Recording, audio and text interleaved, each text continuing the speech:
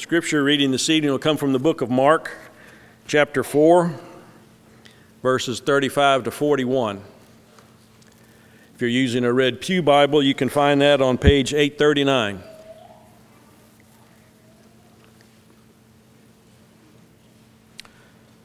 On that day, when evening had come, he said to them, "Let us go across to the other side." And leaving the crowd, they took him with them in the boat just as he was. And other boats were with him. And a great windstorm arose, and the waves were breaking into the boat, so that the boat was already filling. But he was in the stern, asleep on the cushion. And they woke him and said to him, "Teacher, do you not care that we are perishing?" And he awoke and rebuked the wind and said to the sea, "Peace, be still." And the wind ceased, and there was a great calm. He said to them, "Why are you so afraid? Have you still no faith?" And they were filled with great fear and said to one another, "Who then is this that even the wind and the sea obey him?"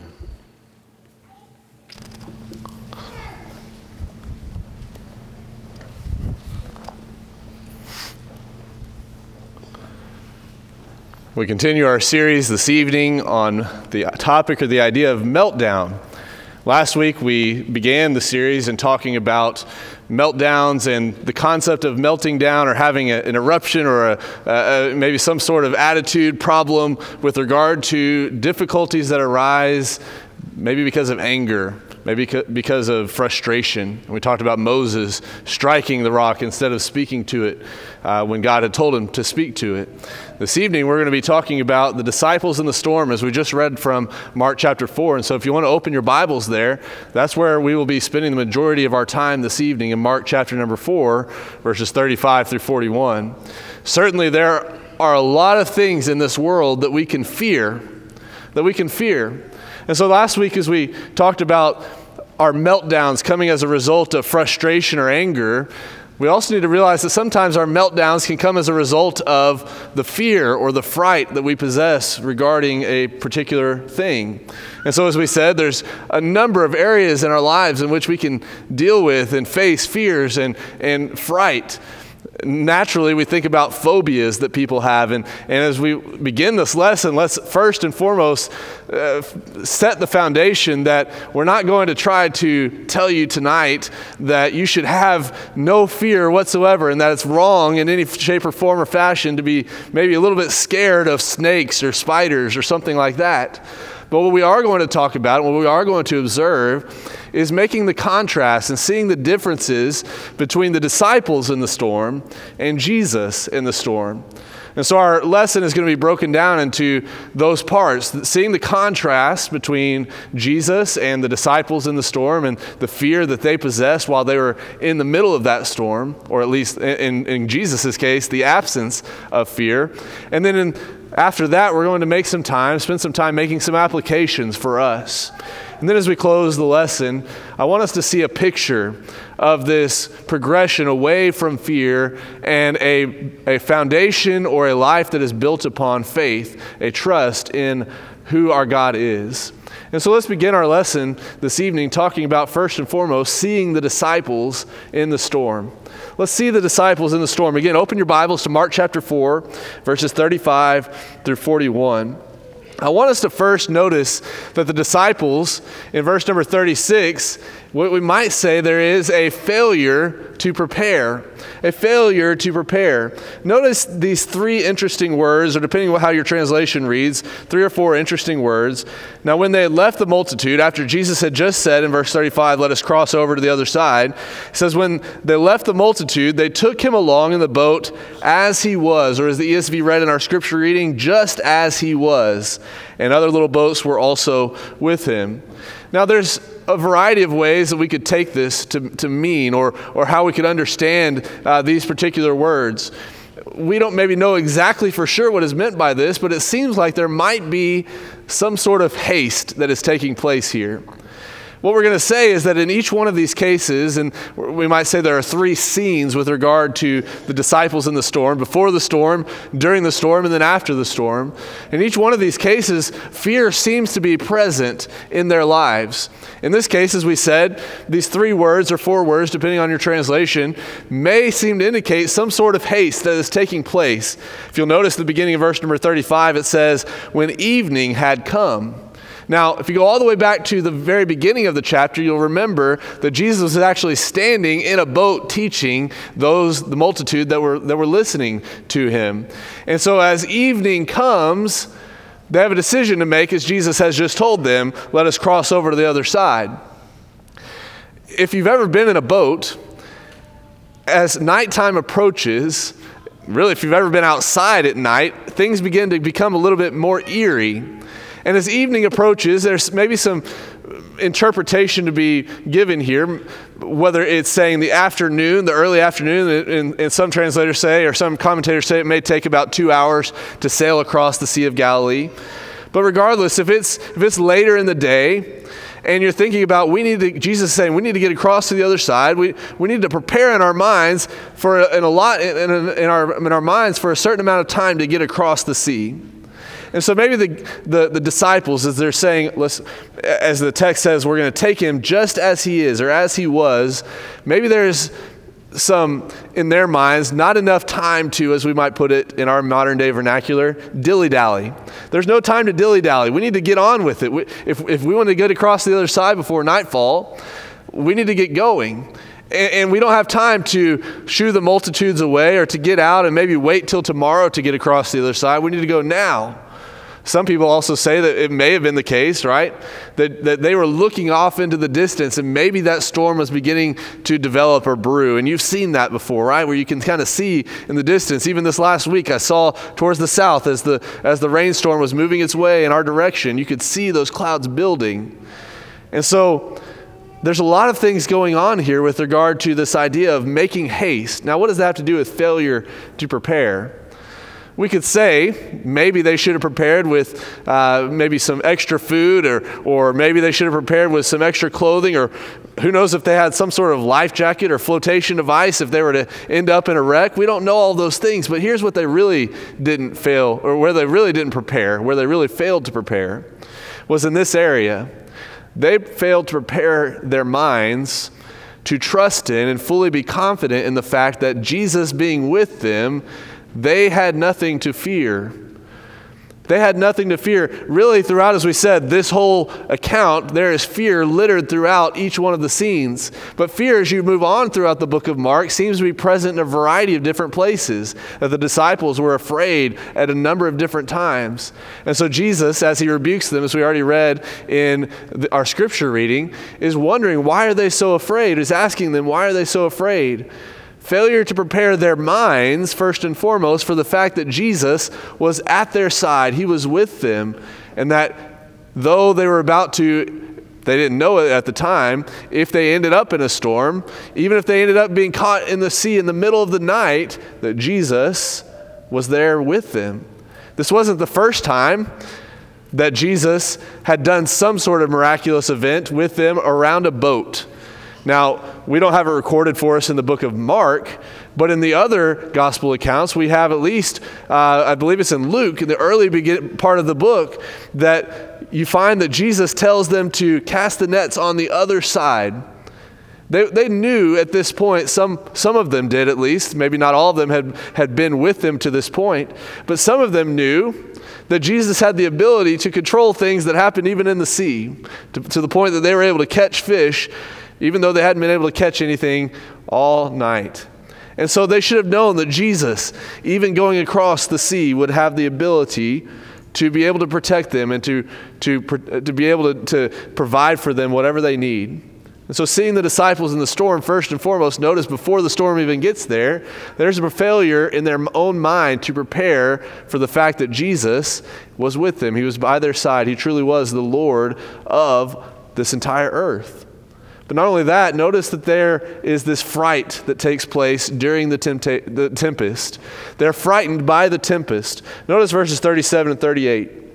And a great windstorm arose, and the waves beat into the boat, so that it was already filling. But he was in the stern, asleep on a pillow, and they awoke him and said to him, "Teacher, do you not care that we are perishing?" Now, being an outdoorsman, I've had my fair share of times out on the water in various boats, whether it be a small little John boat or a kayak or some larger boats. I think back to the times as I put myself into the shoes of these men, the times that I was out on the water in some hairier situations. I was never in a storm like this, but I've been in cases where there's quite a bit of wind and you end up with a lot of swells. One time, my entire family, we were out fishing down here on the coast, and the better time to fish down there, apparently, according to Corey, is to fish right before a cold front blows in. Well, the cold front, when it's on its way, moves very fast. And you're seeing it off in the distance and you're thinking, I've got plenty of time to make it back to the boat ramp. When all of a sudden, here it comes, and you're starting to outrun that cold front and make it back to the boat ramp in time. Another time, Aaron and I were borrowing someone's little 15-foot John boat, a small little craft, and we were out on Canyon Lake when we still lived in the Central Texas area. And what happened was, it happened to be a holiday weekend. And when you get a lot of boats out there, you end up with a lot more of larger swells and wakes and all kinds of stuff going on. And people are pushing the water this way and other people are pushing it that way. And there were times where, as we were headed back in the middle afternoon, trying to make it back to the boat ramp, we were cresting and coming up over those waves. And one time I thought we were going to nosedive straight into the bottom of one. You can think about the tempest that these men were in and how they would have felt. Another time, after the Memorial Day flood and the Blanco River had really risen to historic highs, Aaron and I decided it'd be a good idea to, at least maybe it was just me, probably wasn't Aaron's idea, to take my uncle's kayaks down the Blanco River. And water is so powerful to the point where we got kind of turned sideways and pinned up against a tree. Last year, Chip and Jackson and I were fishing, and we tried to go out one morning, and the wind was so bad that the wakes and the swells were so high that no matter how slow we went, the water, every time we hit a wake, it would spray water up into our faces, into our eyes. And it was salt water, and so you could hardly keep your eyes open. You think about all the things these men were feeling and dealing with, the water spraying, and maybe they're diving down towards these wakes, and maybe they're being turned around because they can't control where the wind is taking them. It's only natural to think that they would have been fearful in this particular case, isn't it? And it's not like these men had never really been in this situation. Some of them, it seems, were, if Peter and James and John were there, they were fishermen. No doubt at some point along their lives they had dealt with some rough water, but yet here they are frightened by this tempest to the point where they run to the God of heaven and earth and they wake him from his sleep. Think about trying to wake God out of his sleep. That's what these men did. That's how scared they were. That's how frightened they were. Seeing the disciples in the storm, there was this failure to prepare, the fright that took place during the tempest. But now notice in verse number 41, they were filled with fear. They were filled with fear. Really back up to verse 40. He said to them, "Why are you so fearful? How is it that you have no faith?" But notice, and they feared exceedingly. Some translations say they were filled with fear and said to one another, "Who can this be that even the wind and the sea obey him?" Again, put yourself in the shoes of these individuals. They had really a right to be at least afraid of what was taking place. It wasn't that they had the right to fear and not trust in Jesus, but no doubt any one of us that were there would have been somewhat afraid of what was taking place. But then Jesus is able to stop all of that with just some words. And all of a sudden your mind's starting to turn and you're starting to think about the fact, now, we were just fearful of how powerful that was. And Jesus, he's even more powerful than that. They marveled, some other accounts in Luke and Matthew say, and they were filled with fear. Now, there's sometimes we could say this is a righteous fear. There's a right to fear an individual that has that much power and respect God in that way. but you also have to wonder if their fear in this case wasn't also a legitimate type of, I'm afraid of how powerful this individual was. So seeing the disciples in the storm, there was a failure to prepare. They were frightened by the tempest. They were filled with fear. But now let's contrast that with Jesus in the storm. Seeing Jesus in the storm. First, notice that again, as we already are aware of some of these things, he was sleeping in the boat. We just sang it. We have songs for our little children that we're aware of these things. But notice again, read in your Bible, a great windstorm arose. And the waves beat into the boat, verse 37, so that it was already filling, but he was in the stern asleep on a pillow, to the point they had to awaken him, to tell him to get up and ask him, do you not care that we are perishing? I said a moment ago that these, at least some of them being former fishermen, would have had their fair share of rough water at times, but Jesus, he was the son of a carpenter. He was the son of a carpenter, and it might be said, well, how much time had he really ever spent on a boat? Maybe, for all we know, this is one of the first times that he'd ever been on the Sea of Galilee in this way, and here he is sleeping in the boat.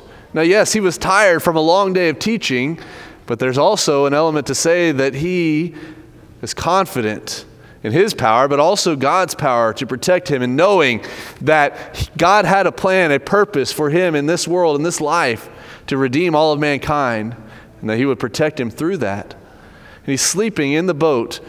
You think about how in verse 37 it says, the waves beat into the boat so that it was already filling. Now Jesus could have been sleeping on an elevated platform, but it says he was in the stern. He was towards the back of the boat. And you might kind of think about maybe Jesus was laying down in the bottom of the boat. And he wasn't just getting pelted by the spray over the gunnels, but also that as the boat was filling, he was laying in water perhaps, to the point that he was able to sleep through that. Seeing Jesus in the storm means recognizing that he can have a peaceful night's rest even in these circumstances, even in this type of situation, because of who his faith is in. We say who his faith is in. Well, he's God. What do you mean? Well, Hebrews chapter 12, verse 1 and 2 tells us that we're to look unto Jesus, who is the author and finisher of our faith. Do you realize that Jesus also possessed faith? That he is the one who perfected faith, as some translations render that particular verse. He's the author and perfecter of our faith. He had perfect and complete faith, even in these circumstances. But notice the stilling of the tempest. Verse number 39. He arose and rebuked the wind and said to the sea, peace, be still. And the wind ceased, and there was a great calm. 2 words, or 2 phrases, 3 words, peace, be still. That first word, peace, in other passages is often translated to keep your peace or hold your peace. In other words, when you tell someone to hold their peace, you're telling them, though you might have something else to say, hold it back. Jesus is telling the storm, I know that there is more anger built up in you, but hold your peace. Keep your peace. Then the second phrase, be still. In 1 Timothy chapter 5, verse 18, that original word in the Greek is translated, do not muzzle an ox.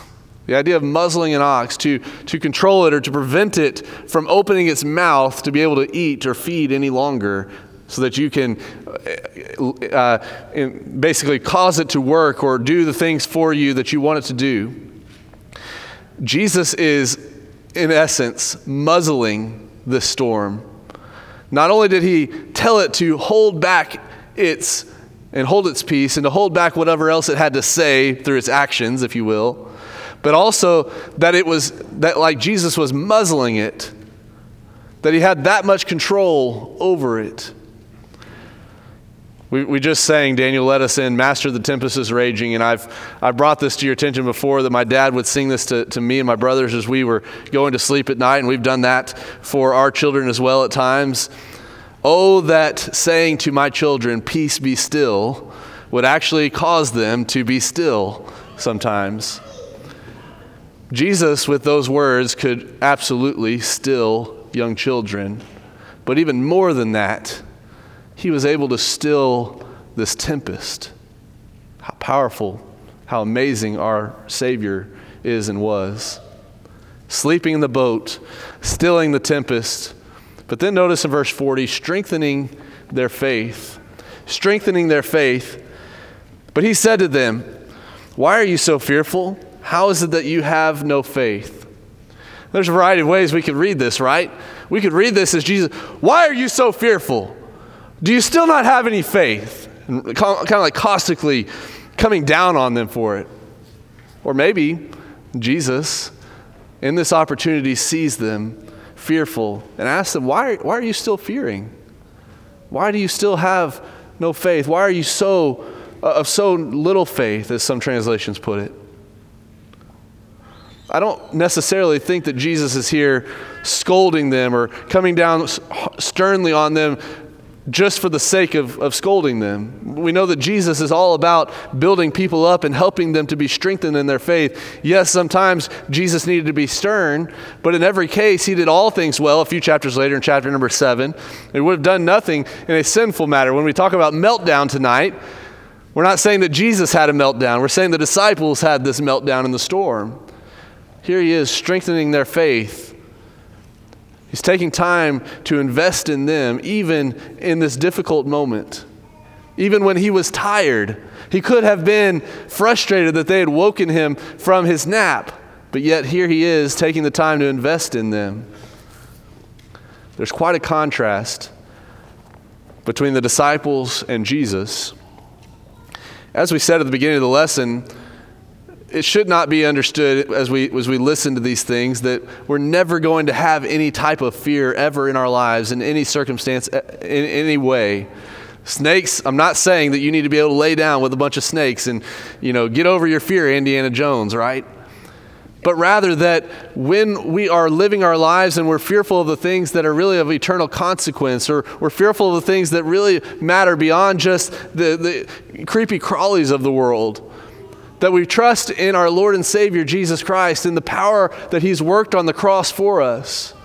We trust that God is a faithful and a righteous judge, and that he loves us, and that he ultimately is eternally looking forward to spend eternity with us if we but trust in him. Trust in Hebrews chapter 11 over and over again looks like, or faith over and over again in Hebrews chapter 11 looks like trust conjoined with obedience. And as you think about what this trust is, as we alluded to earlier, already these disciples had seen Jesus work a number of miraculous things. He'd seen them heal people. He had seen them cause fish to fill their nets, so many fish in their nets that they couldn't haul them all into the boat.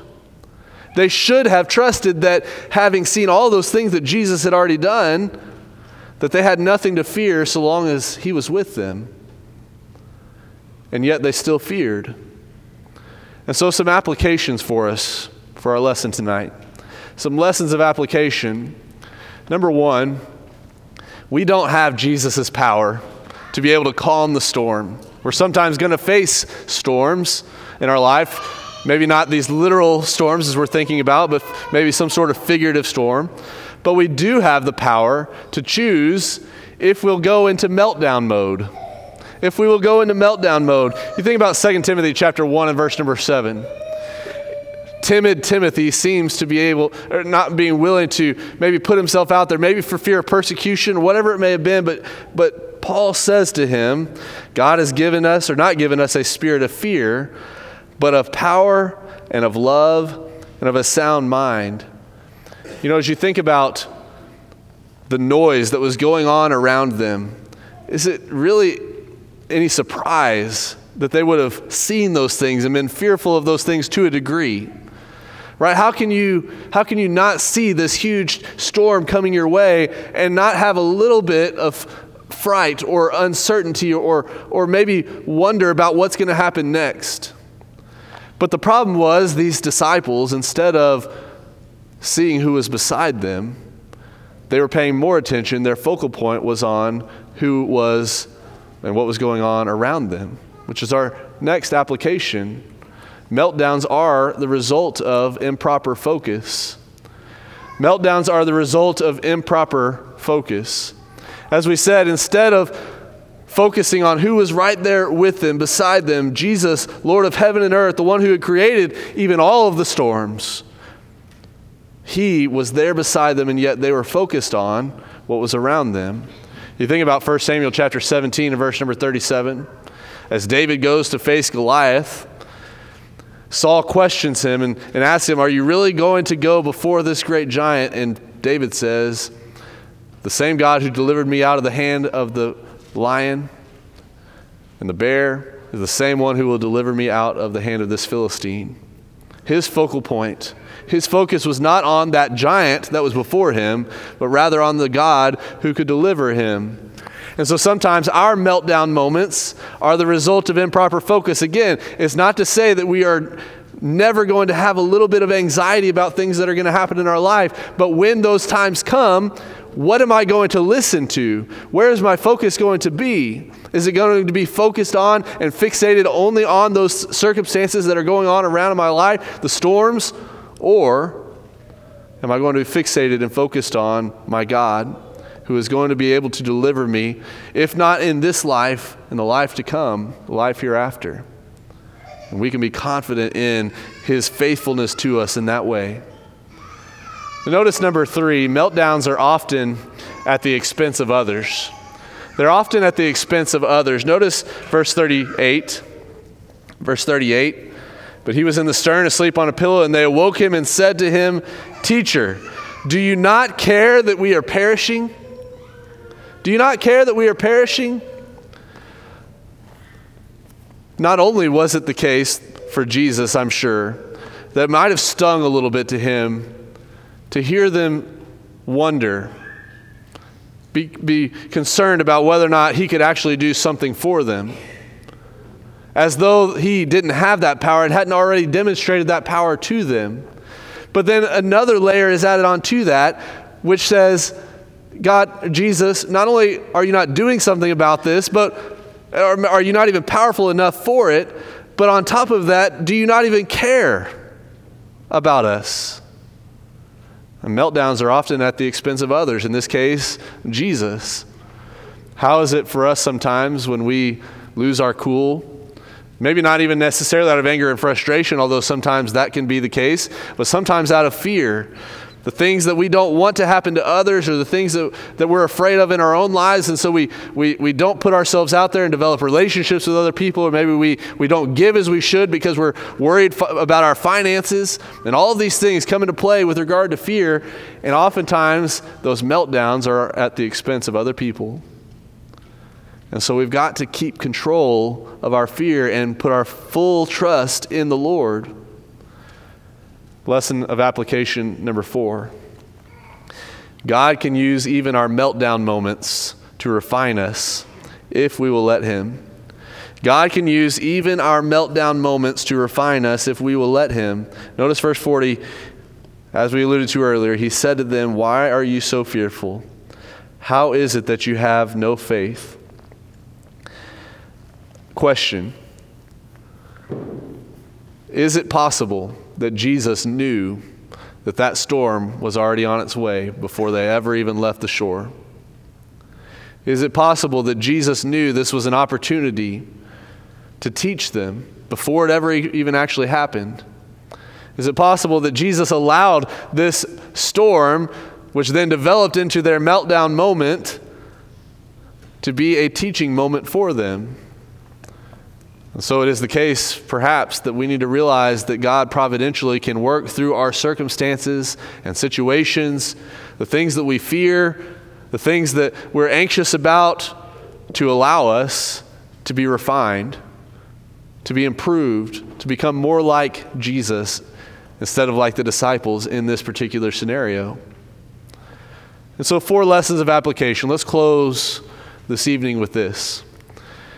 What does it look like for us to move away from fixating on our fear to having a full trust, a confidence, a supreme trust in God, despite what's going on around us? We don't know which disciples were in the boat for sure. We might surmise that Peter was there, as he was there very early in the beginning. And that being that Peter was one whose mouth oftentimes got him into trouble, we might wonder if Peter was the one that came to Jesus and said, "Lord, save us. Do you not care that we are perishing?" Well, of course Jesus cared about them. But Peter is one that sometimes might have got his tongue twisted up or stuck his foot in his mouth. Maybe he was the one that said that. We don't know, but maybe he was. Notice Acts chapter 12. Acts chapter 12, we see that Peter has grown. If it was the case that he was the one that said that on the boat. Peter was in prison. And his fellow apostle James had just been killed at the hands of Herod the king. Notice verses 1 through 7 as we read this together and see the growth in this great man, the apostle Peter. Now about that time, Herod the king stretched out his hand to harass some of the church, and he killed James, the brother of John, with a sword. And because he saw that it pleased the Jews, he proceeded further to seize Peter also. Do you think Peter was maybe a little bit anxious about that? You think Peter was maybe a little bit fearful about what was going to happen? Not fearful in the sense that he didn't trust in his God, as we'll point out here in just a minute. But regardless, as you're potentially going to your death, you are maybe starting to have some emotions build up inside of you. Now it was during the days of the unleavened bread, so when he had arrested him, he put him in prison and delivered him to 4 squads of soldiers to keep him, intending to bring him before the people after Passover. Now notice next in verse 5. Peter was therefore kept in prison, but constant prayer was offered to God for him by the church. And when Herod was about to bring him out, that night Peter was sleeping. Peter was sleeping. If you were in Peter's situation, potentially going to your death the next day, even maybe in the next few hours, what would you be doing? How would you be feeling? Do you think that you'd be able to find peace enough to sleep? Well, it turns out he looks more like Jesus in this particular moment, maybe perhaps than he'd ever had. As Jesus was sleeping in the storm, here Peter was sleeping so much that he was bound with 2 chains between 2 soldiers, and the guards before the door were keeping the prison. And behold, an angel of the Lord stood by him, and a light shone in the prison, and he struck Peter on the side and raised him up. The idea is Peter was so sound asleep that a light shining on him as he's in this prison, no doubt would have been a very dark prison cell. And you walk out of the building, man, I leave out of the office during the day for lunch, and I walk outside, and that white pavement, it just really blinds you if you don't have your sunglasses on. It's dark, kind of darker inside. You walk outside, it's bright. He's sleeping here in this prison cell, and this bright light shines on him, and he doesn't wake up. That's how fast asleep he is. And he struck Peter on the side and raised him up, saying, "Arise quickly," and his chains fell off his hands.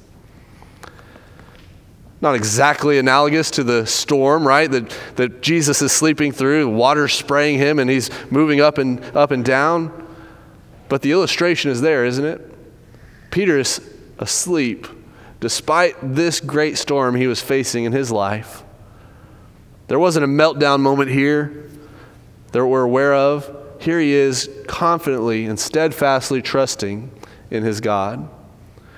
So the question for us this evening is, are we allowing those fearful moments in our lives to control us to the point of meltdown moment? Are we allowing us, the things that are going on around us, whether that be whatever storm in our life or difficulty that we're facing, that we're fearful of, that we're afraid of, to control us, to cause us to be fearful and lash out at others, or to do things that we maybe wouldn't normally do? Or are we like our Lord and Savior, steadfast, immovable through the storms of life? We don't see him entering into meltdown mode. He is perfect. He's done all things well. He went about doing good. Let's be like our Savior this evening and every day of this week and the rest of our lives. Thank you for your attention this evening. We always want to extend the invitation to give an opportunity for those that maybe are not Christians to have the opportunity to have their sins washed away in a watery grave of baptism. We'd love to study with you if you don't know all about that and what that entails. We give you the opportunity to sit down, whether it's in the office or in your home, wherever it may be, in a public place, to teach you what the Bible says about salvation. Maybe you are a Christian. Maybe you've allowed some of these fearful things in your life to control you to the point that you've lost trust and confidence in your God. Whatever the case may be, we'd encourage you to come as together we stand and as we sing.